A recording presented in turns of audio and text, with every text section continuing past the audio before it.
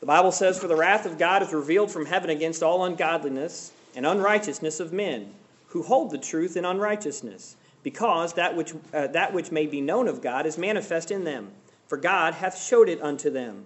For the invisible things of him from the creation of the world are clearly seen, being understood by the things that are made, even his eternal power and Godhead, so that they are without excuse." Tonight I want us to look at in our outlines, and if you have them now, you are sinful by nature. And you're saying, well, great. Thank you for giving us that title to start out with tonight. But we're going to look at our sinful nature as far as it is as a doctrine that Paul lays out here in the book of Romans. Father, help us as we look into your word tonight. Bless all that is said and all that is done. In Jesus' name, amen. Last week in Romans chapter 1, verses 1 through 17, we saw Paul telling the believers of his servanthood. He highlighted his servanthood, how that he was a bondslave, in essence, to God, to Jesus Christ, and that he served him because of his salvation. And so tonight we're going on past that, and starting in verse 18, we're actually going to go all the way through and cover through chapter 2 and verse 29. And we're going to see Paul now laying out really three categories of people who are sinful. He's basically telling us that everyone is sinful. It's leading us up there to the Romans chapter 3 as he deals with that there. Tonight we look at the depiction of the bent of humanity's nature when God removes his divine restraints. So humanity has in its nature a bent against God because God's divine restraints have been removed. Adam and Eve were perfect and perfectly in fellowship with God, but because his presence was removed when sin came, we are all now sinners by nature. Speaking of sin, I heard of a minister who told his congregation, he said, "Next week I plan to preach about the sin of lying. To help you understand my sermon, I want you all to go home and read Mark 17. The following Sunday, as he prepared to deliver his sermon, the minister asked for a show of hands. He wanted everyone in there to respond, "How many read Mark 17? And everybody's hand came up. And the minister said, "Good, because there's only 16 chapters in Mark. Now I'll proceed with my message on lying." I wouldn't do that to you, but simply to say, sometimes our nature reveals itself. "Oh, I want to be pious. Yes, Pastor, I read Mark 17. Really, it's not in the Bible. So we have a nature that is sinful. It is our bent. It is our flesh. It is built into us. And sometimes while our spiritual man wants nothing to do with sin, our flesh continues in sin. And Paul here is telling us why that is. I heard of children that were lined up in the cafeteria of a religious school for lunchtime. At the head of the table was a large pile of apples. The teacher made a note, "Take only one. God is watching." At the other end of the table was a large pile of chocolate chip cookies. A boy had written a note in front of them, "Take all you want. God is watching the apples." And that happens sometimes in our lives. Sometimes we think that God is watching something else and he's not looking at us. And so Paul here in chapter 1, verse 18, all the way through the end of chapter 2, he starts to really unfold who is actually opposed to God, who stands against God and his nature. The gospel is a declaration of the righteousness of God. And that's what Paul is really driving to with the Roman believers in this letter. He's driving to the point where he can introduce them to the gospel. But to get saved, one must understand that they are lost. And Paul does a wonderful job. Remember last week we said that Paul, in his writing of Romans, it is one of the most masterful pieces of writing that has been done. It was inspired by the Holy Spirit, but it is reasoned and logical all the way through. And so he's laying out the argument. Listen, you're going to need a Savior when I'm done with you, is what Paul is saying here. And that is this section. And it's imperative for you and I, if we've been saved, great. But it helps us in witnessing to others.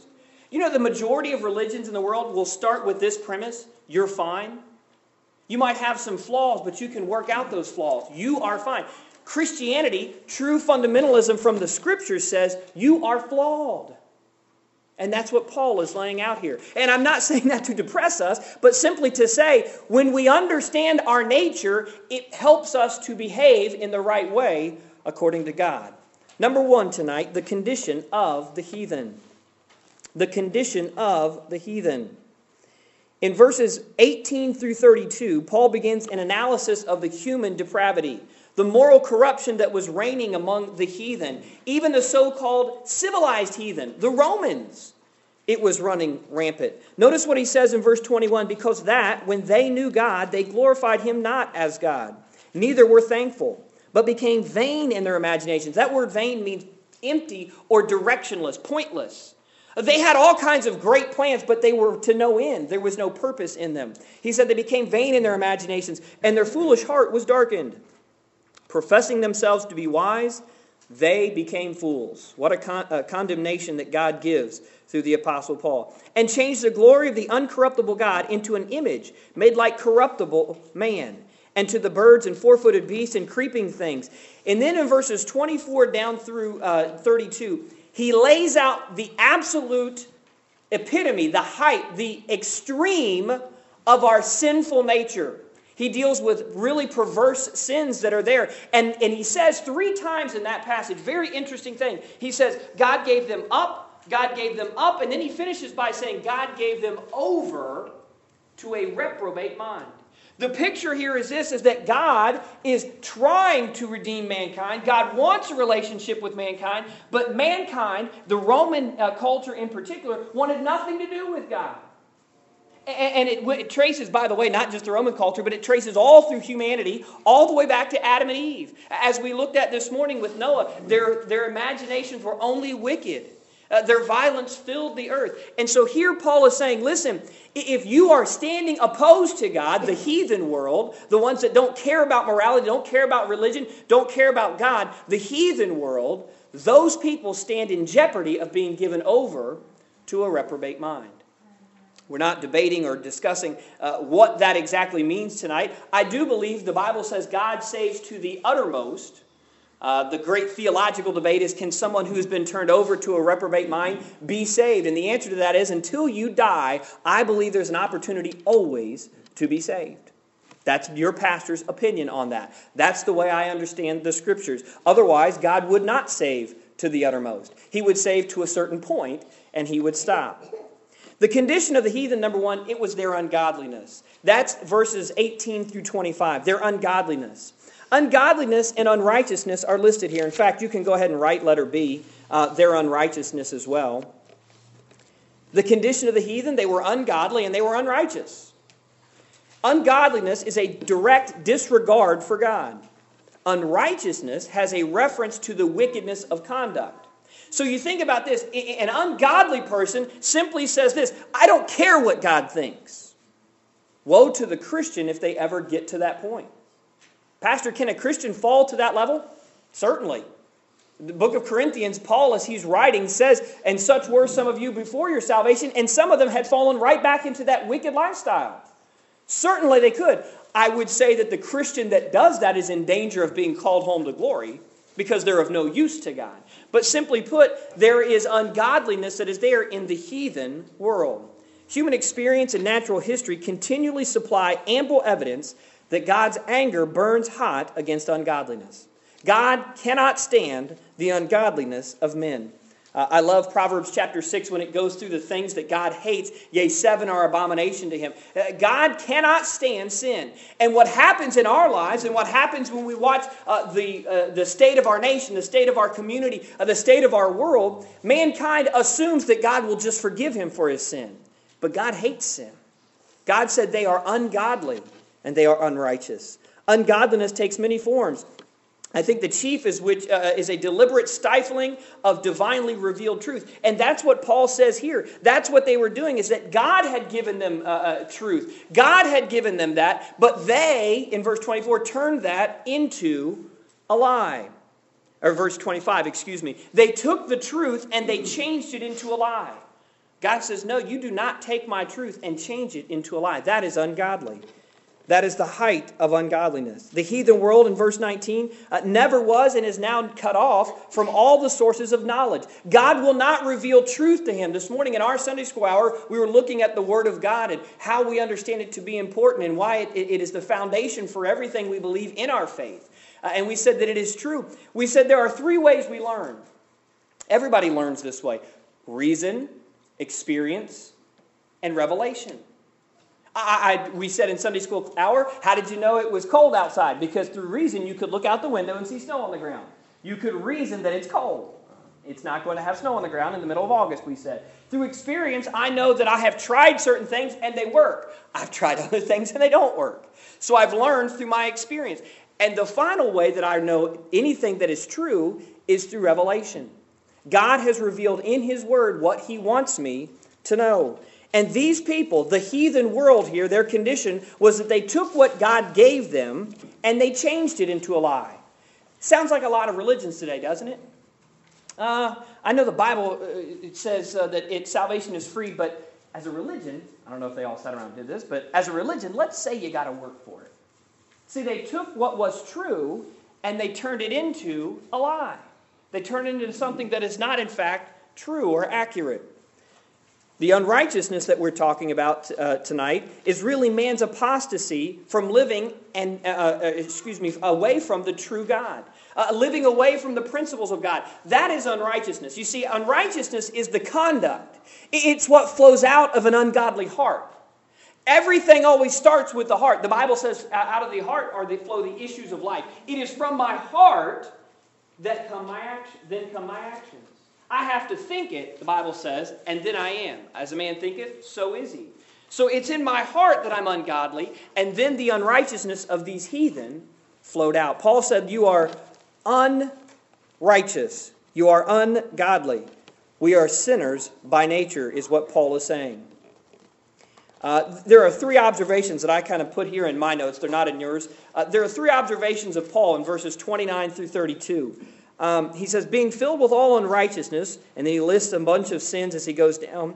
Verse 32, who knowing the judgment of God, that they which commit such things are worthy of death, not only do the same, but have pleasure in them that do them. He said, look, you know all this list of terrible sins that are here. The backbiting, the lying, the sins of the flesh that are there. He said, you know these, but you still do them. That is a heathen condition. That is that natural man that is there, the brute, if you will, the unlearned, the unrepentant heart. 3 stages of sin. It is a developmental process. No one goes from being godly to being absolutely ungodly and heathen. It's a development. Just like we are progressively sanctified, just like when I am saved, I don't have all of my sins completely out of my mind. They're all forgiven, but they still dwell in my mind. I have to progressively take out things and replace them with godly things. I had worldly music. I need to take that out and I need to put godly music in. I had worldly television shows. I need to take those out and put in some good Bible reading and some good spiritual books and some good doctrine. It's a process as well when I fall away from God. The unrighteousness that is there. Number 2, there's the condition, I think, of the moral world. There's the condition of the heathen world. Then there's the condition of the moral world. Look in verse 1 of chapter 2. Paul says, therefore, thou art inexcusable, O man, whosoever thou art that judgest. Now, Paul is going to get into something that's a very controversial thing, and sometime I'll try to tackle this, the next couple verses about judging one another. But simply to say tonight, what Paul is arguing here is there was a moral, ethical, pious person that would say, well, I have the moral high ground. It's kind of like we see now in most of our universities and colleges where they teach and preach and espouse socialism because they have the moral high ground. It is our moral obligation to do something.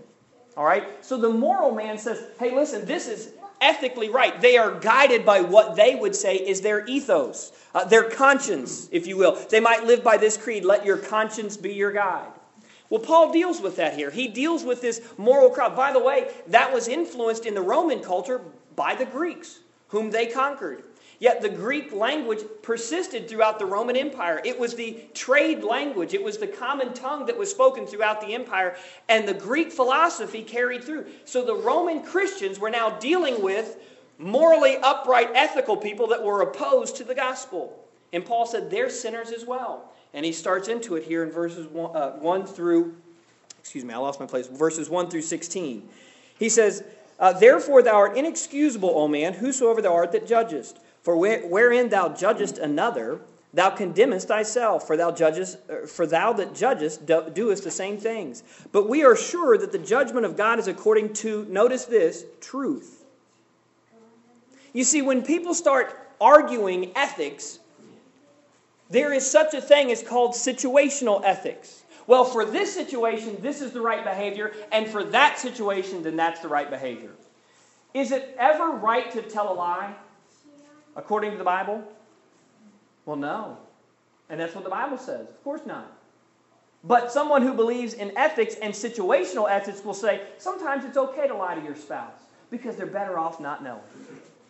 So you see what God is saying, and Paul here is saying is that, listen, the person that lives by ethics, the person that lives by morality and says, my morality is what is right, they are now placing themselves as God. They're the judge. They're the jury. They're the prosecutor. They're the ones that are involved. It is never right to lie. He said, stick, in verse 2, to the truth. It's the easiest thing for us to understand. Morality is the result, really, of human effort. Spirituality is the result of the work of the Holy Spirit in conforming a man to God's standard. So think about that. Morality is man knows what's best. Spirituality is God knows what's best. And that's what Paul now lays out in this argument, verses 1 through 16. He goes through and he chronicles. Listen, there is some important things that we need to know. Letter A, no partiality. There is no partiality with God. But in an ethics and in a moral society, there is going to be favorites. There are going to be people that we look down and say, oh, poor them. And then there's going to be others that are the scourge of society. Think about America right now. And this message is not a political message at all. But think about America right now. Who are the ones that, oh, those poor people? Who are the people that fall into that category right now? People that are unemployed. And certainly these are all, I'm not making light of anyone, but people who are unemployed, people who do not have income right now, people who are paying the lower income classes. Who are the scourge of society? By the way, I'm in that class. But who is the scourge of society? Oh, anybody that makes more than, well, depends on how you define it now. It was $250,000, then it went to $175,000, now it's $150,000. Those people that make more than that, they are the scum of the earth. I mean, if I'm wrong, tell me. Well, the rich don't pay taxes. And see, in an ethical society, clear divisions, striking contrasts come. The divisions are going to be there. If we go by God's word and there's no, everyone's equal, everyone's on the same setting, then we can deal with mankind in a much more fair, a much simpler fashion. Paul says, listen, their ethics break down. But according to the Bible, there is no partiality. With God, everyone is equal.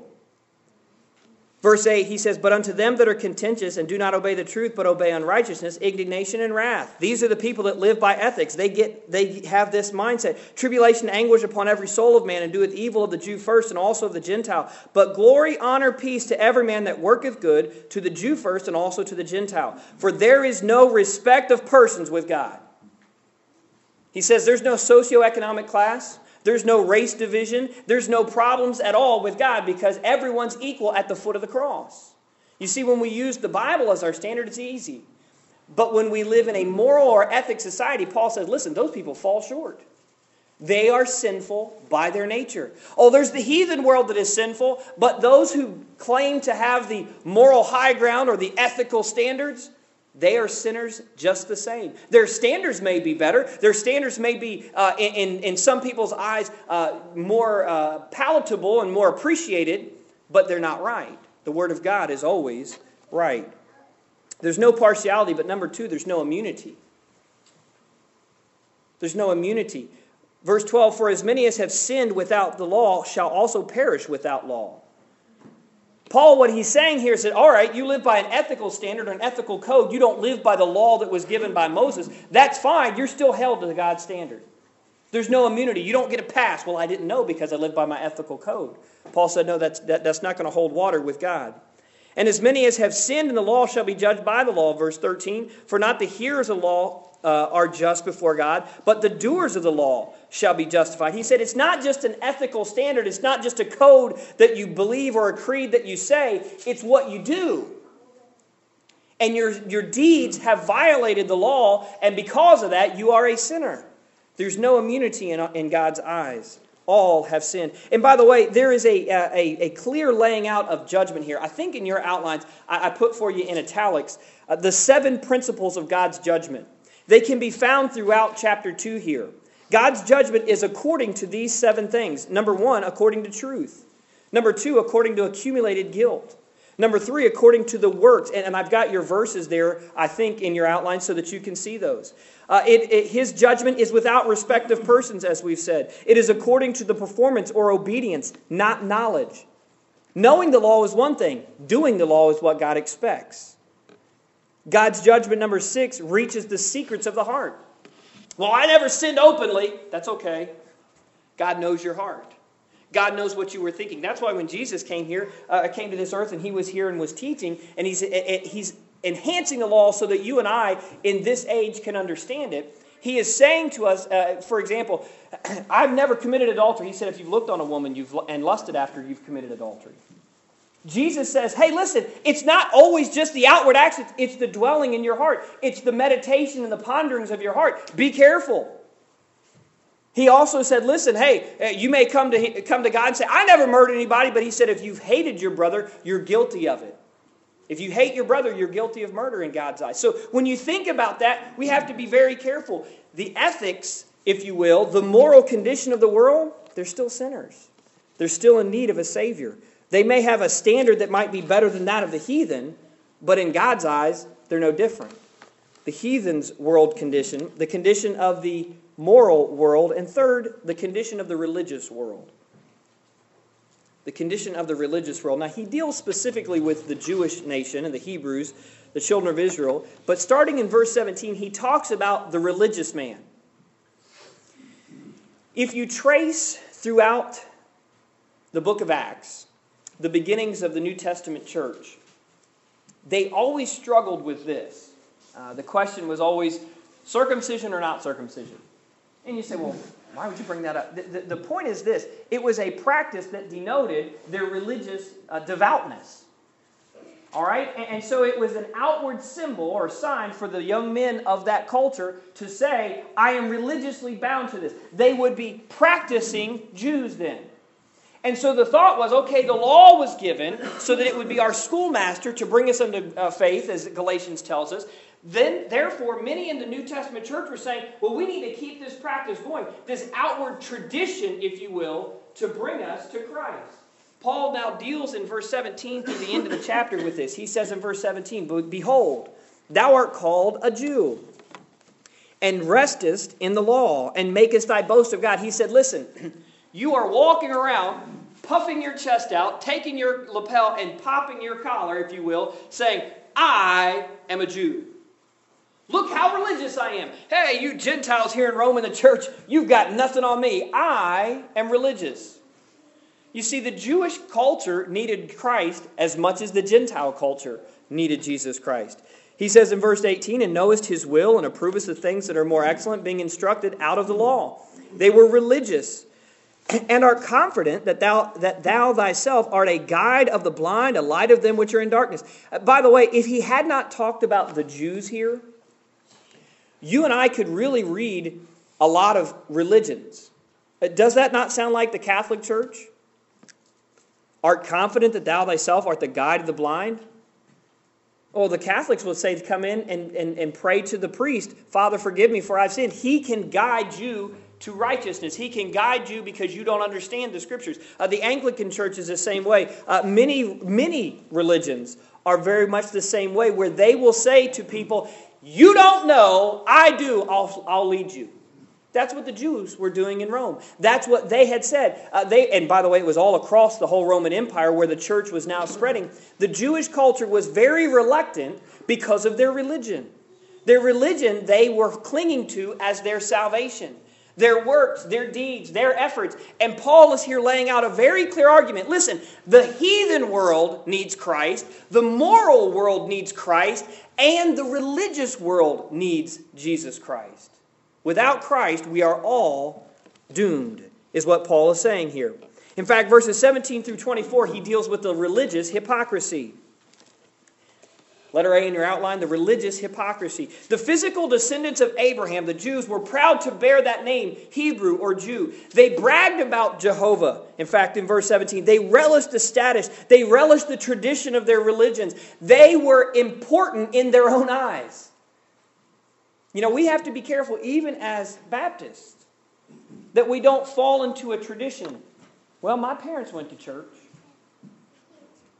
I would remind you, just because mom and dad went to church doesn't mean you're saved. Just because you got a fuzzy feeling during a preaching service doesn't mean that you are saved. Many of us in here have to at least stop at this point of Romans and ask ourselves this question: have I realized I am a sinner, put my faith and trust in Jesus Christ alone plus nothing else, not based upon an experience, but based upon the facts that are found in the Word of God, and trusted Him as my personal Lord and Savior? Because what Paul is writing here is to you if you grew up in a church. Now think about that. He's writing it to those of us who grew up in a church. Now, I'm not saying you have to go back and stamp on a calendar the day you were saved. I've got a great little pamphlet from Dr. John R. Rice that is wonderful, talking about what, and I think the title of it might be, What Happens If I Can't Remember the Day?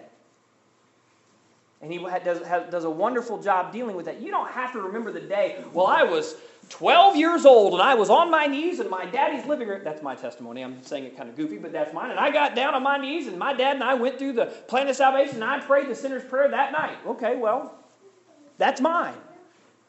I didn't get saved because my mom and dad were there.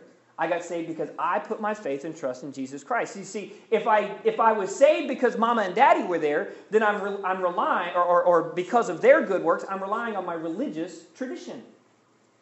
Oh, my religious tradition isn't Catholic, as we might say. My religious tradition isn't Muslim, as we might say, with a disdain in our voice. My religious tradition would have been Baptist.